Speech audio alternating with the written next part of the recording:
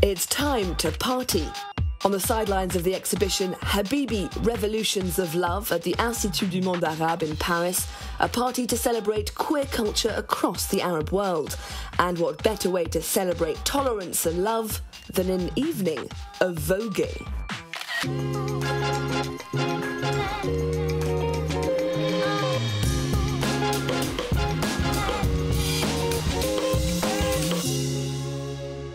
Cette soirée. Is this evening about culture or politics?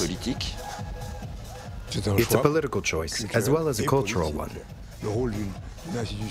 The role of public institutions is to highlight contradictions, difficulties, fault lines, aspirations, dreams. Our bodies are political. We're proud of who we are. We're proud of how we're dressed. And we're proud and we're shining and we're fabulous. In New York in the 1970s, minority communities were on the hunt for new forms of resistance to fight social and cultural exclusion. One answer that emerged was voguing, a dance form that reinterpreted high-fashion poses from the pages of Vogue magazine. And voguing teams quickly took on the names of big fashion houses. Why Revlon? Why Revlon? Well, Revlon is a cosmetics company, and I'm the first international recruit. I was recruited by the Americans, and they're the ones who chose to get involved with this voguing team. And they chose me, and I also chose them. It's very cool that you took that name, Revlon. All those brand names. I'd say it was a win-win situation because those labels also took a lot of inspiration from the ballroom scene. In terms of looks, creativity, they were really inspired by ballroom. So for me, that was a really fair exchange. And today in 2023, labels are asking us to do performances for their shows. So it's a really great partnership. We're all one big family. What are you wearing? Today I'm wearing full-on ASOS sequins. What can I say? I like to shine. It reflects my personality. And this is Louis Vuitton. Partnership or purchase? So, purchase and gift. But not all the artists benefit from the generosity of big labels. It's almost entirely things I've made myself, clothes that I've made. So I've got a bit of everything. I only wear things that are really revealing or really short. I like my clothes, very short, with very little material. Why? Because I start by acknowledging that in everyday life, I'm not very effeminate, or indeed very feminine. So when I do let myself be effeminate or feminine, I really like to go for it. So yes, very short, very transparent. And you keep the beard? Always, always, always. I'm still a boy.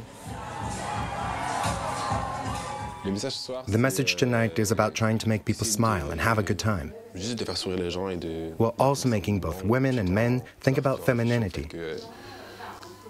Some people, like gay men and trans women, experience horrible things in their day-to-day lives, and yeah, we just want to show that femininity is a beautiful thing that should be celebrated.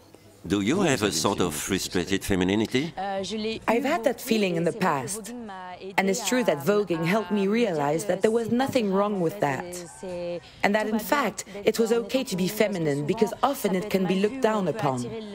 Men can look at you, and not in a good way.